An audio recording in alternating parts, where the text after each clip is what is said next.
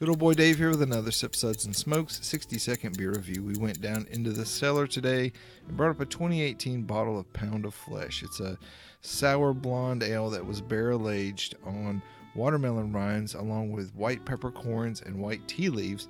It's from Haw River Brewing Company in Saxapahaw, beautiful Saxapahaw, North Carolina. Check that place out. Great flavor and aroma on this thing. It's such a cool beer.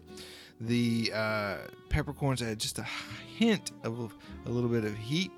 The tea leaves add this nice herbal refreshing note, but the true star is the watermelon rinds. I love that flavor. This beer is incredible. I'm going to give it a SUDS rating of 4 out of 5. Hey, I hope you enjoyed these reviews. Let me know in the comments. Also, hit me with likes and follows. Check out full episodes of Sip, Suds, and Smokes anywhere you listen to podcasts. This is good old boy Dave reminding you that anything worth drinking is worth sharing and discussing.